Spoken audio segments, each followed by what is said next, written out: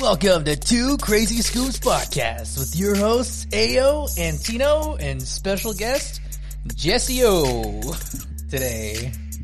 So we're going to call him in a second, talk about some pretty cool things, and welcome.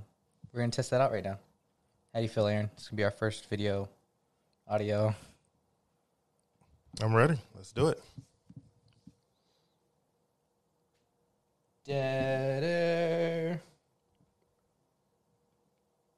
What if I have like the wrong number for him? That'd be hilarious. What if I called the wrong person? It's an idea for a future episode. Prank calls. Call the random. Oh, we're FaceTiming this. Yeah. Oh, hey. What up, man? How's it going? Chilling, dude. Hey, how's it going, man? What's going on, man? Nice to meet you, bro.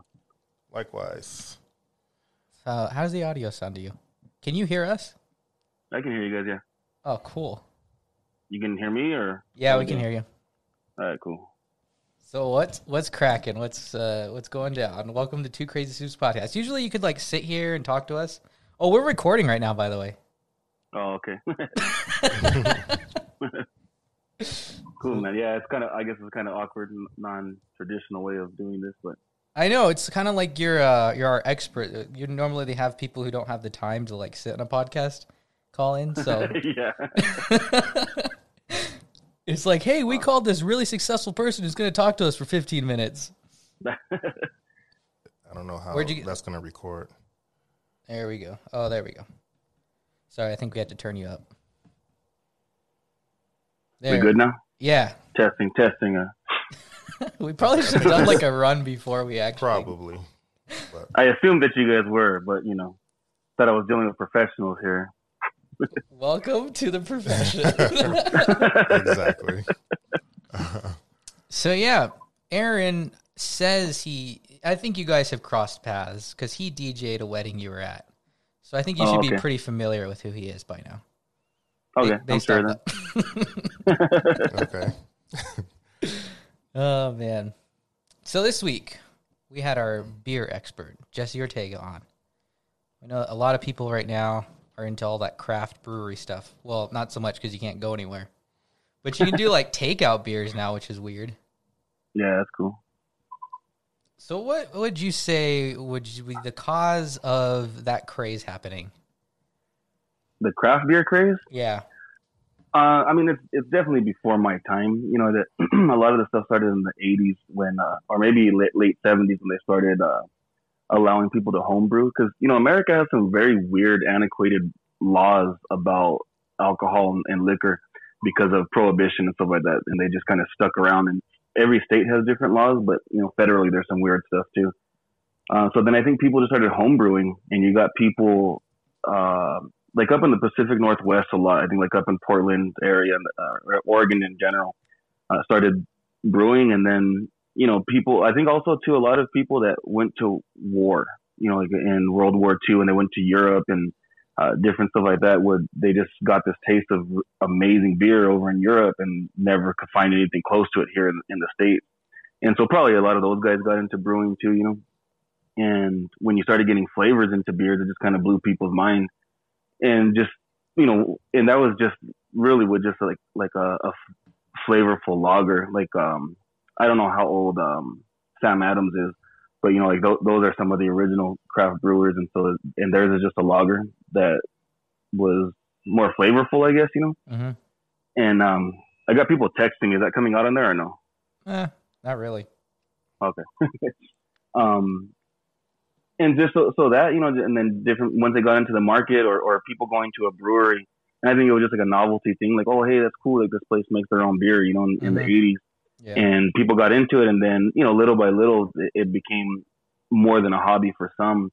And that just led to different breweries opening up. And as different laws started changing and people were able to get access to different stuff around the country, I think that really opened a lot of people's eyes. Because for me, I came in, I would say, pretty late to the craft beer scene. I mean, partially because of age.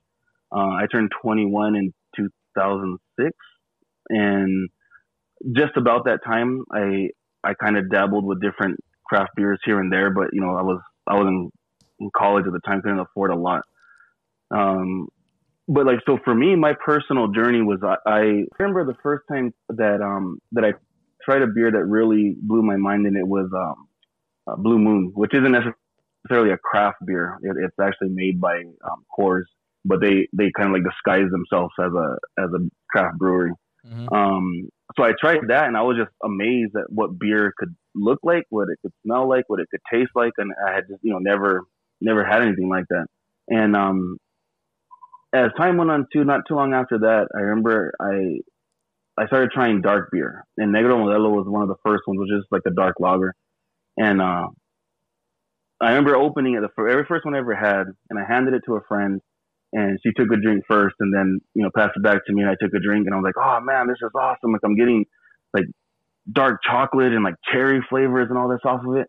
And everybody was looking at me like, what are you talking about? Like, I don't get that. And everybody's trying, and they're like, what do you mean? I don't get that. And then this homie of mine that I was with, he starts laughing, and he's just like, he can't control himself. He's laughing so much.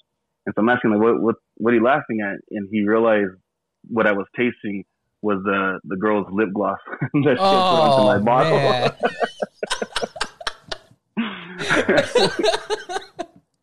But but after that though, hey, you might be onto something though. Yeah, just put lip gloss around all the glasses, kind of like blanking. What is it called? Like a margarita. Margarita. There you go. Yeah. Yeah. So when I tried that, I was like, man, but that flavor's got to exist, and that really catapulted me into this journey into stuff, and from there I tried a lot of different Hefeweizens or wheat beers and stuff, and the German ones are really good, the American ones sucked, and then from there I went to like just darker beers in general, like brown ales and porters and stouts. And it was about 2011 that I got introduced to barrel aged stouts, which are just really big stouts that are usually 10% to 15, 16%. At the time, I think the biggest one was alcohol by volume. So when you drink like a Bud Light or whatever, a Budweiser is 5%. A Bud Light, I think, is like 4.7% alcohol. Whereas like your typical wine, your wines are like, 10 to 13% probably. And then your typical hard liquor is gonna be like 40%, like Jack Daniels, Jim Beam, that type of stuff. So, your beer is not normally above, 5 or 6% in your normal American lagers.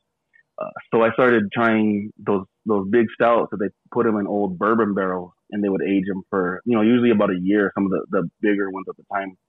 And from there, that really just opened my eyes to what a beer could be. And still to this day, so I'm really into bourbon as well. I like Scotch a little bit.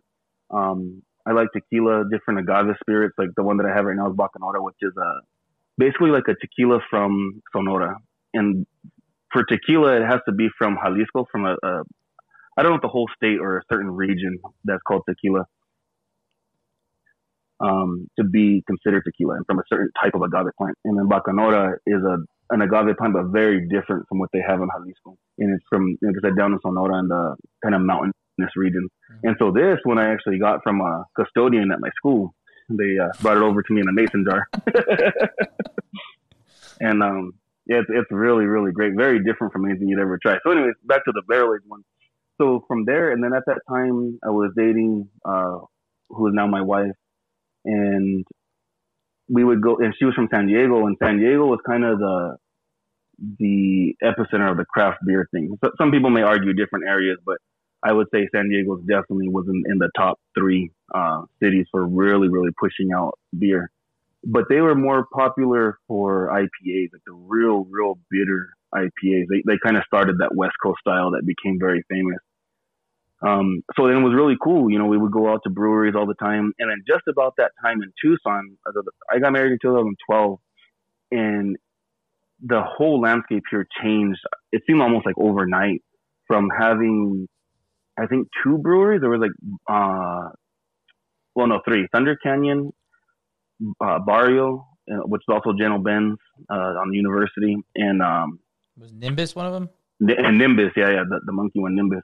And so that was it. and then like overnight, man, they just started popping up. And what started out first too, when I first got here, the only place you could really try craft beer on tap was 1702 Pizza, and then the only store that really had it in quantity was Plaza Liquor on Campbell.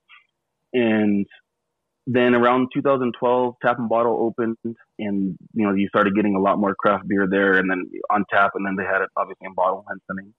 And with Pueblo Vida open, I want to say 13, and 2013. Yeah, so just it just, man, and now there's 5 or 6 tap rooms in town, maybe even more, and then some on the outskirts of town as well, and more breweries than I've even been to, a lot that are not great. And then what you started seeing too is you started getting quantity over quality in a lot of different places in different cities. And what I saw a lot out here in Arizona, I like Tucson's beer scene better than Phoenix, but I think Phoenix may even be surpassing Tucson in the more recent year or two. Yeah. They have like Wren House and stuff up there that's real high quality, pushing out good stuff.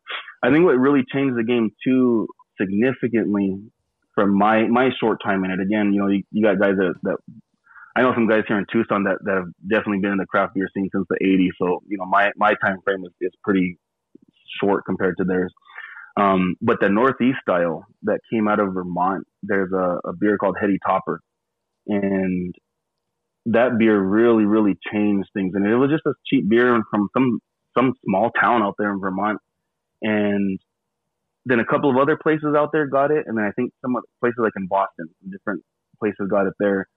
And I guess it had something to do with the yeast that they were using that was really different. And so where San Diego and California in general started pushing out these West Coast IPAs that were very crisp and super, super hoppy, super bitter. This one kind of flipped that, and they were they looked dirty. They looked like bad homebrew. And there was hops and stuff floating around, because I homebrew also, and literally my IPAs look like that. My beers in general, they look dirty like that. But that was their intention. I guess it was unfiltered or whatever, and there was tons of hops in there, maybe even more than the West Coast IPAs that were bitter. But in the brewing process they put it in a certain time of the brewing process that made it have all the flavor and the aroma, but not the bitterness. And so those became super popular. And I really jumped on that bandwagon as well, because I never really cared too much for the bitter IPAs. I more like the stouts and all that type of stuff. And so when that Northeast IPA style came out, a lot of breweries opened up around that style. And Pueblo Vida initially wasn't that, but they definitely have been a major pusher of that in Arizona. I would argue one of the better ones, just depending on what beer it is. I would say between them, Tombstone and Wren House up in Phoenix, and Tombstone, obviously down in Tombstone, are pushing out the best beers of that style. And so that's just been kind of the little journey that I've had, and the journey that I've seen Tucson go through. Arizona a little bit in general, and then, the overall scene since I've been involved in it, or a part of it, whatever. Oh. Yeah, I think me and Aaron, we went to go to Stone Brewery one time in California. Yeah. An observation that Aaron had is that, when you drink it at the brewery, it tastes a lot better sometimes than when you get it out of the bottle. I with Stone, I would not necessarily agree, but what I think plays a large part into it is just the atmosphere. Stone is one of the most amazing breweries I've ever been to. Going there, it's not even a brewery. That's an experience. Did you guys go to the main one in Escondido? We were about probably 2 hours away from San Diego.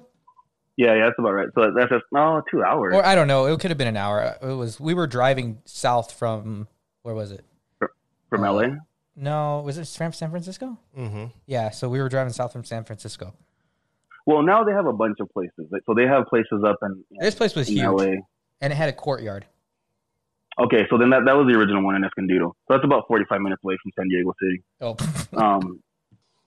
But yeah, so that place, though, and especially that place, I would say more so than other places, it's the experience of it. You know what I mean? Because it's wow, they make beer here. That's just a cool thing, you know, and then just the whole ambiance of being in a place where they're creating a product. Well, it's I guess huge. it's all, yeah, and I think it's almost like if this is the way that I view things, because I know that you guys are, well, at least you, Antonio, are big into music, and from what I listen to, it sounds like both of you guys are. Oh, obviously you're a DJ, right? So this is a very weird and maybe a long-winded explanation of this, but so I grew up listening to a lot of oldies, like 60s type of soul music, you know, Motown type of stuff.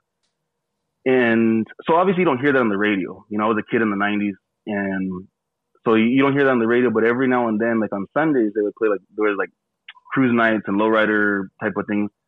And so they would play certain oldies on the radio.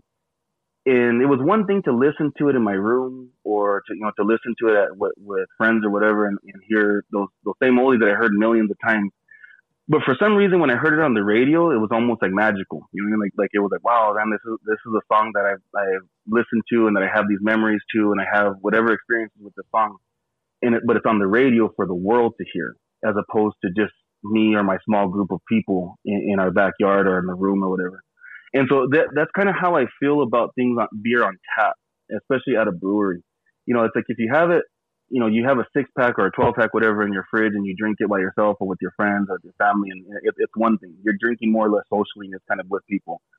But when you're at the brewery and you get, it's a whole experience. It's almost like that. Like when you get something on tap, it's like, wow, like this is for the world to share. You know what I mean? Like this is something that, it's just a very different thing that, again, may not make sense to a lot of people. But that's how I always viewed it when I would get things on tap, or when I would go to a brewery, especially being kind of like nerding out on beers and stuff. So like my wife and I, we would take our vacations before having a baby.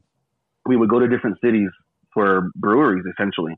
And we would just go to all these different breweries and you know, experience all that. And so some of the places I had never heard of, some of the beers I had never heard of, but some of them were like, man, I've been wanting to try this beer for so long, and I get to try it on tap. That's so cool. And so I think a lot of that is mental, but there is also some quality issues with canning lines and bottling lines and stuff like that, where things can taste different on tap versus in bottle. And a big part of that with Stone, sorry to kind of like go way off on a simple question, but or statement even. With Stone, I was just like beer, and you were like, "Whoa!" No, I'm just kidding. No, but you know, so Stone too, because they're very hoppy, and so hops is a really delicate ingredient to a beer, because it can start fading right away. And especially like if you get Stone IPA, they're kind of a general beer that they always have.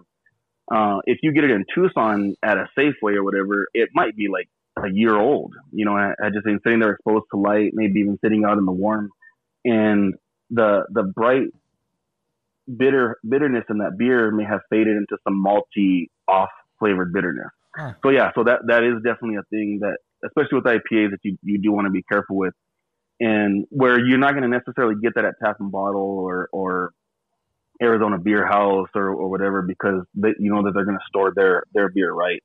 And they're more than likely not going to sell you an old IPA, which is also another reason why you're seeing more cans nowadays than bottles. I know it probably seems like bottles are more, I don't know, fancy or whatever than a can, but cans just keep things fresh. It keeps light out from the beer and keeps the hops especially fresher. And so, yeah, that was something interesting that we learned about touring the place, was why the beer bottles are so dark. Yeah, how the light can affect it. There's so many things. Temperature, you know, like you're saying, the hops, where they buy it, how old they are. Yeah. And it could screw up at any point in the process.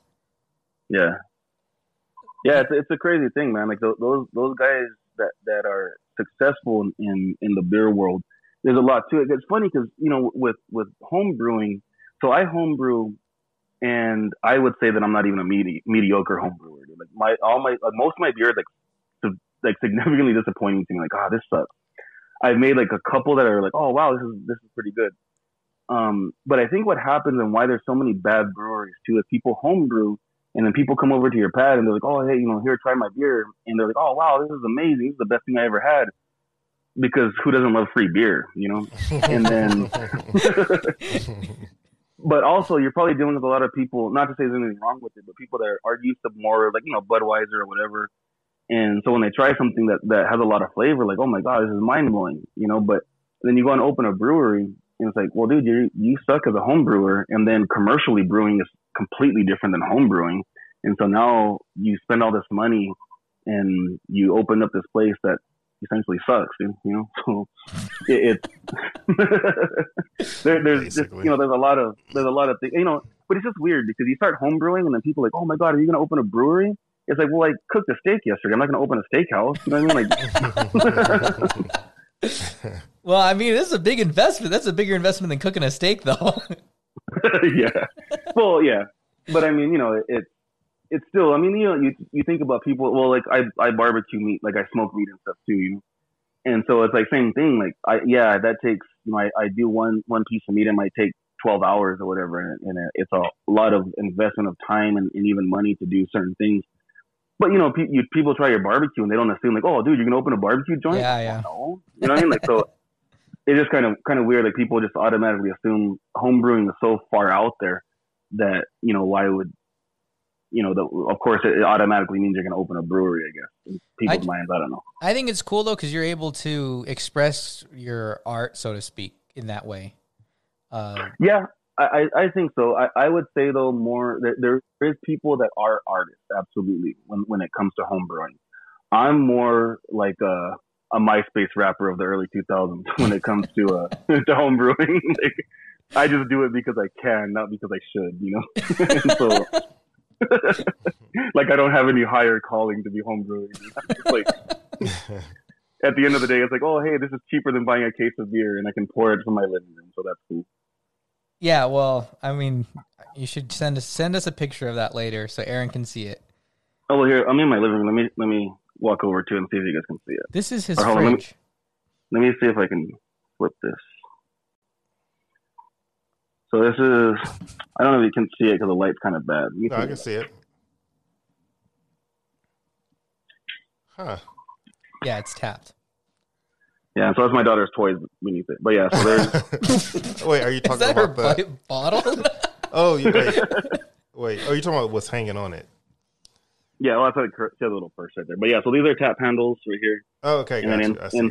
Inside is I have kegs. Right now, there's nothing in them. Since we had a kid, I haven't brewed a lot. Oh, okay. Gotcha. It's expensive and time consuming. The kid or the brewing? That's what I was wondering. Kids or both. Both. Which one do you love more? Well, no tough questions. They both have kept me up late at night. So. Yeah, I think it was funny because, like, I turned 21, and you were like the only one who was like, you pretty much opened the floodgates, let's just say. And you're like, you have to try this and this and this, and I was like, dude, I don't know, because my palate I couldn't accept it. It was like if I were to like give you the whole Pink Floyd discography at once and be like, here, you're gonna sit down and listen to Ummagumma today. Which is a album where they just do experimental things trying to make music with household objects. Oh, crazy. It sucks. They tack on like a 2 disc. So the first disc is all of that, and the second disc is like them playing live, so it kind of makes up for it. But yeah, it's terrible. That's crazy. Well, that's what drugs will do to you, man. Yeah, exactly. That's funny. You gotta listen to the album backwards, though. Yeah. That's when the real meaning comes out. No, I remember hearing about that album because it was on YouTube. It was a top 10 YouTube video or something, and they were doing like the top 10 worst songs of all time. I think, it's bad. Or albums. I can't remember which one it was, but like, that Pink Floyd did show up. They like hung glass from the ceiling and then were like hitting it with little things and like putting nails into their piano. There was no structure, no nothing. Yeah, so crazy. But yeah, anyways, back to the beer stuff. I just think it's funny because like you had this huge appreciation for it, and I was just like, I don't know, man. And I really didn't understand fully how much you really could taste the differences, because when we went to World of Beer that one time, and you took a sip of your beer and you're like, this isn't what I ordered. And they're like, yeah, it is. You're like, no, it's not. And they're like, look it. And they poured it. They showed you that they poured what they had said that you had ordered. And it came right out. And you're like, no. And they had like screwed up the kegs or something in the back. Yeah, because, you know, they had, I don't know, like 50 or 60 taps there. And so, yeah, so just, you know, one of the kids that was working there, the one keg blew, and so they put in a new one. But he screwed on the line to the wrong keg. And so when they were pouring, it was the right sign and everything outside. And they kept showing me, look, it's coming off of this tap. But behind the wall, it was on the wrong keg. So, yeah, they were kind of like blown away. Like, how did you know that? And I was like, well, I came here specifically for this beer, and it's this style of beer. They were both stouts. They were both dark, so you couldn't tell the difference from the look of it, but it was pretty significant in the taste of it. Yeah, I was pretty shocked. At least for me. Well, and then they shut down, so hey. But yeah, you know. I try to help them, dude. You're like, come on. I guess they figure most people wouldn't be able to tell the difference. That's probably their third or fourth drink anyway. Yeah, definitely. Yeah, and I think too, I mean, because the beer that I ordered was probably $10 for the glass, and the one that they had on there, I would assume was probably $6, you know. And so, who knows if they did it on purpose or what? But you know, anyway, like Antonio said, they're closed. So. Yeah, they shut down pretty quickly after that too. Yeah. Now it's like the Funky Monk or something. I don't know. Yeah, something stupid. Yeah, it's so dumb. But yeah, so that's. And then when it comes to IPAs, like I said, when I started, like as I was getting older, I noticed a lot of people really liked IPAs, and there was really no reason for it. I think it was just because it was a high alcohol content. A lot of like young guys like buying that. Yeah, you know, I don't know. I think there is something to that the alcohol part played a role in it. Just like the cool factor of it played a role into it. Because like I said, I was never into them. Now I can really appreciate them because I've gone like the full spectrum of every style and everything, and I can really appreciate a good West Coast IPA. But I also think people are predisposed to certain tastes because, like for me, even to this day, I can appreciate a sour beer, but I'll never buy one. But like my wife, when we first went to a brewery there in San Diego, she loved IPAs, like the more bitter, the better. And then she loved sour beers, like the more sour, the better. There's also like scotches. There's a region of Scotland that's called Islay, and they malt their barley with peat, this like moss stuff that grows out there in Scotland, and it's super super smoky, that Scotch, and like it literally tastes like smoke, and like some of them from that region taste like Band-Aids and like salt, and it's just like it can be really overwhelming and even disgusting for like a person that's not into that whiskey, or even like, you know, someone that's not into whiskey at all. But wait, so I took my wife like Band-Aid and salt. Yeah, yes. Wow. Those are literal like tasting notes in those things. I just like how people are like drinking it, not understanding it, but in your head you have this visual of like Band-Aids and salt. But I took my wife to Union Public House up on Campbell River, and they have Whiskey Wednesdays, and yeah, well, they have half off whiskey on Wednesday, so you know, it can be fancy, but it can also be cheap. So I gave her probably like 3 different bourbons and like 4 different scotches that we shared between the two of us, and she was like immediately like, she tried this Islay Scotch. It was called Lafroig 10 was the one that she tried, and she was like, oh my god, this is awesome. And I was like, really, you like that one? Like that's it. Even the bartender was kind of like, oh wow, I can't believe you like that one. So, you know, and obviously she doesn't care what anybody thinks about alcohol, and she drinks with me, but she doesn't really care, you know, about anything. And so for her to try it, she was kind of predisposed to liking really bitter IPAs, really sour wild ales and stuff like that, and on those really smoky, salty Band-Aidy scotches, you know. So some people are predisposed to it, but then I think because you get a lot of it's almost kind of like, oh wow, it's like you like the most extreme of something, and that makes you a man, or that makes you tough, or that makes you like more sophisticated with your palate or whatever. So then other people try to jump on that bandwagon. I definitely think that plays a role in it, because like I said, for me, I never cared for the IPAs, and I actually remember the first time I ever ordered a second glass of an IPA was at Pueblo Villa, when they released this one double IPA, and that was the first IPA that they started doing that was starting to get into that Northeast style, where it was less bitter and more hot flavor. And so that was a first for me, and so that's when I got into that style though. But again, that West Coast bitterness IPA really wasn't my thing, but it was was super super popular. It was by far the most popular style of beer. And I think just because of that too, people were like, "Oh, craft beer," and the first thing that comes to your mind is IPA. You know, just because you always hear it and don't necessarily know what it is, I guess. But yeah, so I don't know. There's a lot of factors that come into it. I'm sure, same thing like in any other niche market. There's just certain things that stand out and people jump on the bandwagon of it. Yeah.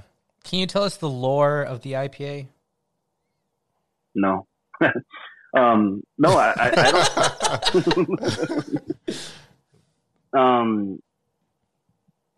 One time you told me this grand tale about ships and. Oh yeah, that's right. Okay, yeah. So how it started, and I believe it to be the truth. I don't know. I guess I've never really looked too deep into it. But how it started is because when Britain had their vast empire, all the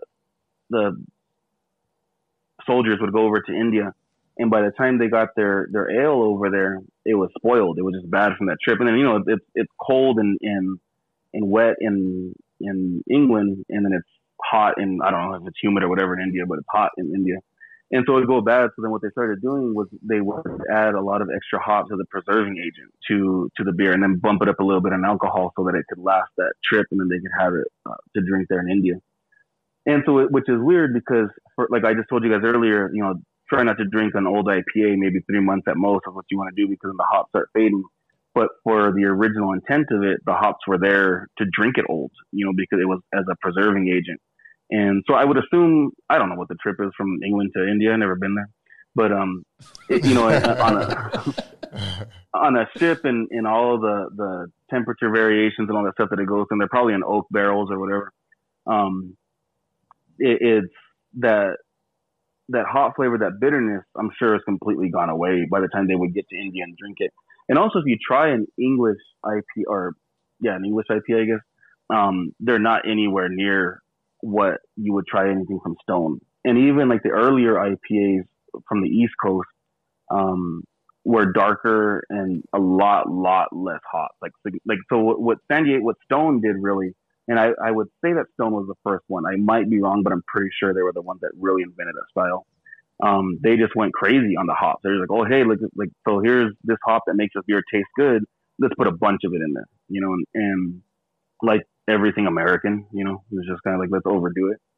And that's just kind of how that thing started. But yeah, so that was the history of it. The English soldiers wanting their beer, and it would spoil on the trip to India, so they use hops as a preservative. And fast forward a couple hundred years, and Americans took it to a super extreme. Level 10. So since you're like brewing and stuff, and you've talked a lot about hops and preservatives and all that stuff, can you give us kind of like the rundown of what you kind of have to go through in order to brew a batch? Yeah. So, I mean, the way that it goes is usually it's timed like 60-minute boils and stuff like that. So you get your water up to a certain temperature, and then you get all your grain, whatever you're going to use. Usually some kind of pale malt, and then there's some other specialty malts that you can use. So you pour those in there, and then they boil for an hour.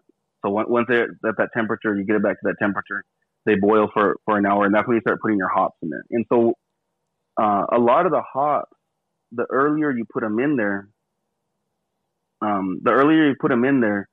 the more bitter the beer is going to be. And the later you put them in there, the less bitter, and I would argue more flavor would come out of it. So the initial reason for hops is because what you're doing is you're pulling all the sugar starches out of the grain, and then you discard those grains, and then that's when it boils for an hour. So it's just like sugar water basically. So if you drink it like that, it's just going to be disgustingly sweet. So they put the hops in there to balance it. That bittering agent balances that sweetness, and then it tastes good. So again, just Americans taking it way too far with like, okay, that's awesome. So let's put a bunch of it in there. So again, so you boil all the grains, you get until all the sugars are out of it, and then you discard those grains, and then you boil that water for an hour, depending on what style, but that's the general rule of thumb. And so you put your bittering hops in there at the very beginning of that boil, at 60 minutes, and then you, depending on whatever the recipe is, you might put some in 15 minutes and 5 minutes in, whatever. And then for a lot of those, especially those Northeast style IPAs, you put hops in when the boil is over, and you might even secondary hops, which means so the boil is over, everything is done, you cool the wort down. It's called wort, that sugar, water, whatever, and all that stuff before it ferments into alcohol. It's called wort. So you chill that down to a certain temperature, whatever you want, probably like around 65 degrees or something. And then you pour in yeast, and then that yeast will eat those sugars and turn it into alcohol. And while it's doing that, that's called the fermentation process. So that usually takes a couple of weeks. Lagers take like 6 weeks. Ales are usually done in a couple of weeks, 10 days, 10, 14 days. So in that process of fermenting, you can even go in there and add hops later on. And so it can be like a week in, and then you add some more hops. And so you're not going to get any bitterness out of that. You're not going to even get a whole lot of taste out of it, but you're going to get a lot of aroma, a lot of smell out of it. Mm. And so, if you know anything about, cooking or anything, like your taste is greatly affected by your smell of things. So when you're sitting there with your glass, that's why there's like different shaped glasses and stuff. My wife was making fun of me because she walked out and she's like, "What are you doing?" Just talking to my phone. Yeah. Somebody finds me interesting. Okay, let me speak. Yeah.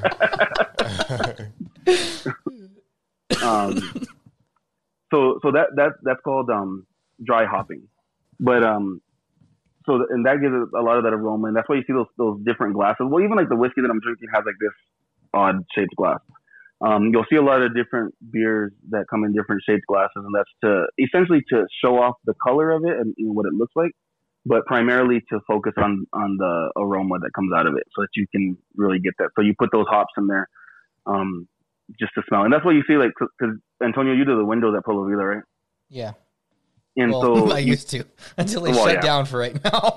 Yeah. But that's what you'll see. Like a lot of their beers are pretty expensive, for generally speaking, like you're looking at $8, even $9 sometimes for an IPA. And that's because hops are expensive and they use a lot. Like they put a lot in there during the brewing process, and then secondary, they load it up in there. And so they smell really, really good and they taste really good because of that, but they are very expensive to make. And I think they ship them from like out of the country. Yeah, a lot of them. So in the last couple of years, with this Northeast style thing, the New Zealand hops got really popular, and so obviously those come from New Zealand. And so you have to count in the shipping and all that, because before, I want to say like probably 90%. That's just a number I made up, but a large majority of hops came from Washington, from the Yakima Valley area, and so, that was probably a lot cheaper for people, but now you're getting stuff from all over the world and making different types of flavors with those hops. So. Well, I don't think I really knew that much. Did you know that much about beer, Aaron? I know nothing about beer. You know this. I do have a random question for you, though. When you were talking about making it at home, what I'm wondering is if you follow a recipe and you make the exact same beer multiple times, do they all come out the same, or are there always like variations or nuances? There is, and that's where I think too a lot of times people have issues with their breweries that they open, like Borderlands. I don't know if you've ever been there. Really, really cool spot just outside of downtown. But sometimes I would take people there, like, oh, this is my favorite brewery in Tucson, and then another time I would take people there and like, oh man, everything sucks here. Wow. So like the variation of things, like especially in Tucson, like, because you have to cool that wort down pretty quickly. And so you're looking at boiling temperatures, and you got to bring it all the way down to, 65, 55 degrees. And you got to do that pretty quickly. And the longer it takes, the more off flavors can develop. Or even like if you're off by a couple minutes and dropping in your hops, or if you're, it's humid outside. And so that affects how things boil. If it's super dry and hot, that can affect how things boil and all that type of stuff. So I would say my home brewing, especially, I would get very, very different results from different batches. Sometimes I would be able to get it in, like, okay, cool, like this one's about right. But a lot of it has to do too, like something I've never been into is like the water chemistry and just different stuff like that, and temperature. All those variations really can change the beer that you make. So yeah, so it can be very different, especially with home brewing. without the proper equipment to measure things and keep an eye on things and all that, it can change it pretty greatly. What kind of water do you normally use? Because you mentioned I water. use, because Tucson has really hard water, which I've heard, and this was an experiment I wanted to do with the guy that I brew with, but they say it's good for stouts, which is the style that I like a lot, but they're pretty hard to make. It takes a lot of grain. But what we normally do is we just go fill up gallons of water at those little filling stations. Oh, and so we use that purified water, which is probably not the best choice either. But when you're doing like lighter styles that we usually do for our home brewing, and like IPAs or like blonde ales and browns and stuff like that, I don't know. That's why I think a lot of it started up in the Pacific Northwest, because they have really good water. And so, and then up in Vermont, they have really good water. And then you come out here to Arizona, and obviously like Tucson, our water is not hardly drinkable. Yeah. So, you just get that. So yeah, we just to not mess with anything, we usually use the bottled or the gallon water from those filling stations. Okay. So usually that's like reverse osmosis, what they usually have on. Yeah. Typically. Yeah. So I almost wonder what would happen if you use like a distilled water or something like that. Smart water. Yeah. I wonder how that would make it come out. Anyway. Yeah, it is something that has interested me. I mean, distilled water would be pretty expensive to do it.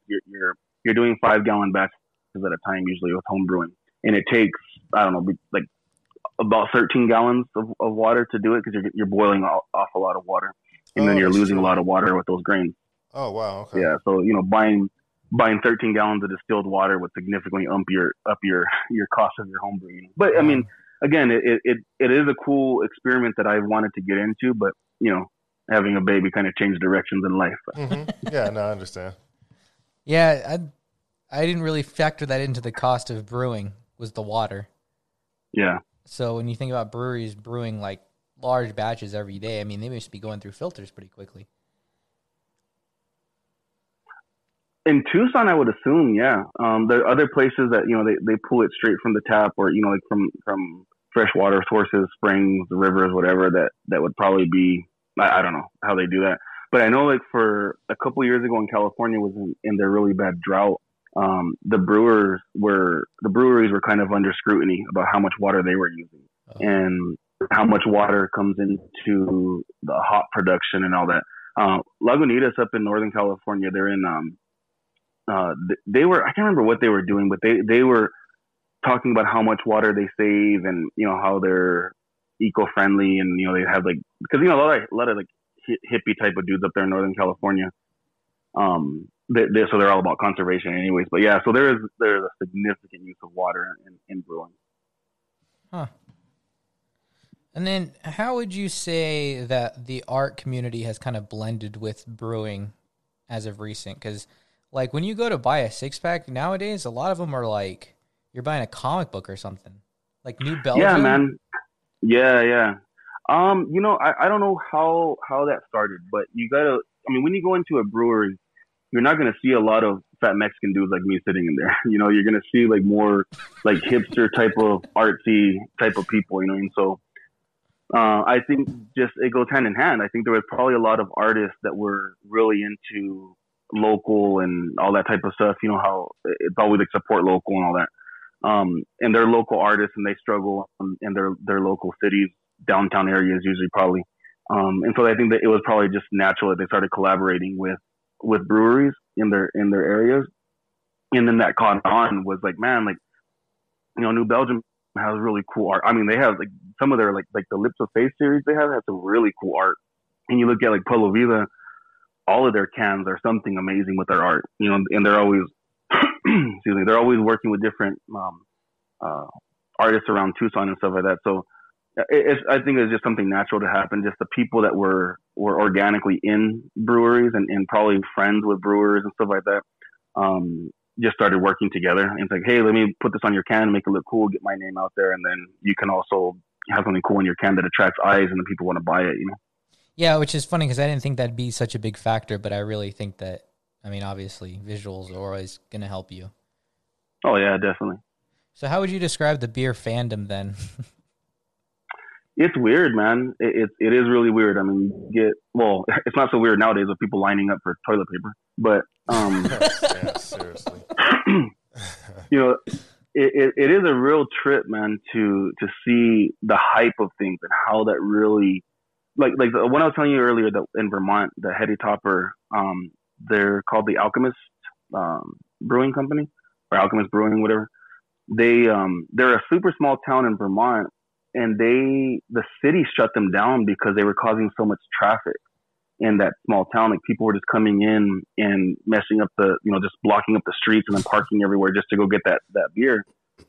So you have that's like a common thing. Like people were lining up, and like so Chicago has a Bourbon County Stout and from a brewery called Goose Island, which you probably see around town everywhere because they got bought out by Anheuser-Busch, the Budweiser people, in like 2011. But people would line up, every Black Friday, so after Thanksgiving. And after Thanksgiving in Chicago is pretty cold, but people are out there and they're lined up, all morning, probably even in the night before, just to get that special release beer. Now that beer sits on the shelves because it's distributed everywhere because of Budweiser. But so you have a lot of people like that they'll line up for beers, and then they start trading around the country. Like, oh, hey, I got this beer. I'm here in Arizona, so I can get these California beers. So like one in particular was Alpine Brewing. So if you go to San Diego from Tucson on the 8th, once you get into the mountains, there's a little town called Alpine, probably like 30 minutes before you get into San Diego City. And that brewery put out these really good IPAs. And so I would have people from like Pennsylvania and like different areas like, oh, hey, can you get Alpine Brewing for me? Like, I'll send you whatever beers you want. And so then you would ship them through the mail. And so that's like a big thing that people do is shipping through the mail. And then it's weird. So like, you can get a stout, like a barrel-aged stout it's a lot of work and it's a lot of money to make it. And let's say they sell for $15 for a bottle. And then a couple years go by and they can age kind of like wine, like how people age wine, but they go by and they're just rare. They're hard to come by. Like you had to stand in line to get it, or you had to go to a festival or something to get it. And so it's $15, and then you'll see them online. People are selling them for $200 for that $15 bottle. And people are like desperately looking for them. They're like, oh, I want that beer. I need that beer. And so it's a real weird thing. I've never paid, anything more than cost for a beer. I was fortunate too, though, because I had a friend from Atlanta that he would travel a lot. Like he traveled all over the world and all over the country for work. And so he was single and made a lot of money. So he would go to all these festivals. He would go to, different places, and he would trade with people. So pretty much any beer I wanted to try, he brought to me, and I got to try them. So I never, not that I would ever pay the secondary prices of it, but yeah, so it is weird. And then I think what turns a lot of people off, and you would see like those Budweiser commercials where they make fun of craft beer drinkers, like that snobbery came into it. Like how people, like you think of a wine snob. Yeah. People are like, oh, well, I only drink IPAs. Oh my God, you're drinking a Budweiser. You're disgusting. Or, I only drink stouts and you're drinking Miller Lite. You're a horrible person. It's like, you mean you don't spit on the general public? Yeah.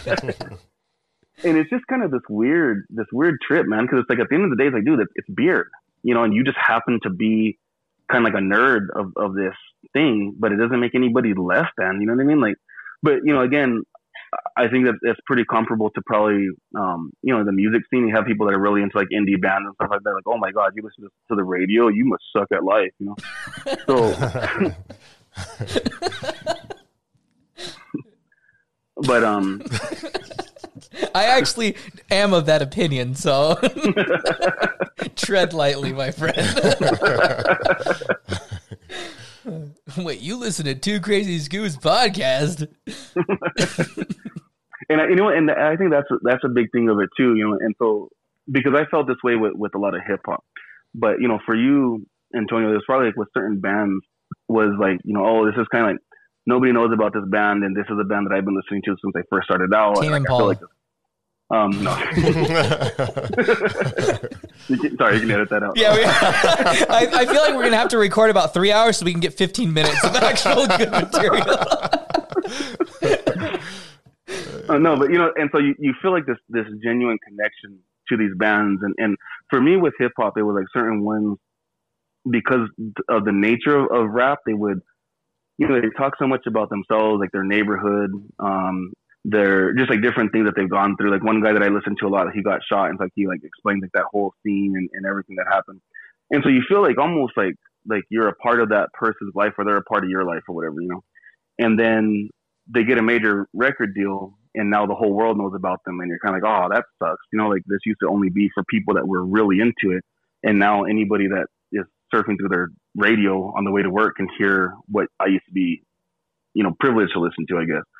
And I think a lot of people are like that with craft beer, because they're like, oh, this is my local brewery from my small hipster little town, and nobody knows about it, and so it's like a cool thing. And when people find out about it, they kind of feel some kind of way, which is what happened with Goose Island, because Goose Island was local to Chicago, and they did the Bourbon County Stout, and then they got bought out by Anheuser-Busch, which is the Budweiser people.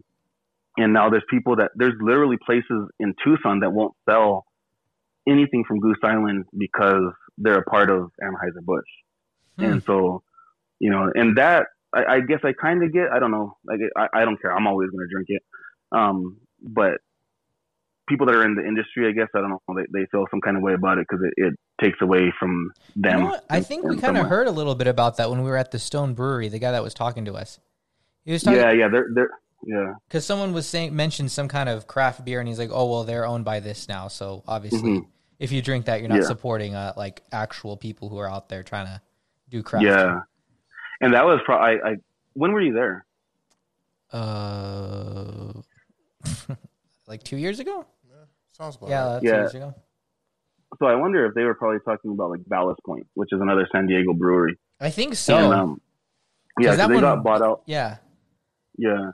They got bought out by a company for $1 billion. And it's funny now because I think they sold them because they weren't doing any good numbers, and it was like a big mess or whatever.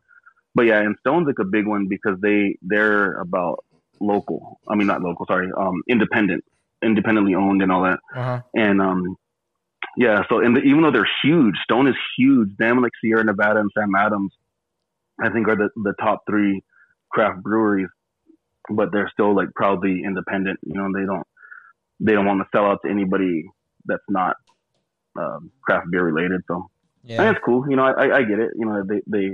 They stay true to their art, like you said, like about art. For them, they're genuine artists, and their art is beer. And so, I get it the same way like certain bands are never going to sign to a major label. I mean, it's different nowadays, but they're always going to stay true to who they are and whatever, and nobody's going to dictate what they do and how they produce their art. So same thing with the breweries, Yeah.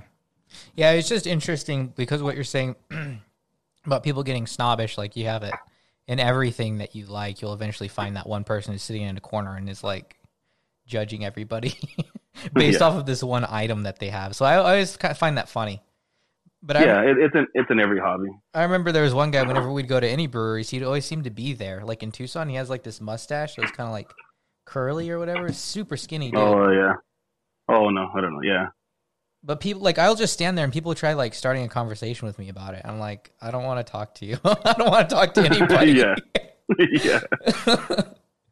Yeah, it's funny because I'm, despite sitting here for an hour talking about nothing but beer, I don't like talking to people, man. Like when I'm at breweries, it's really because of my wife, and she's a social person.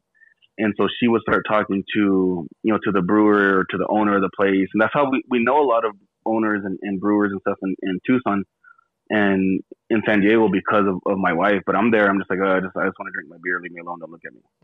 Yeah. But it's a way to socialize for some people, I realized. Like, to connect, yeah, it is. To swap, I don't know, war stories or something.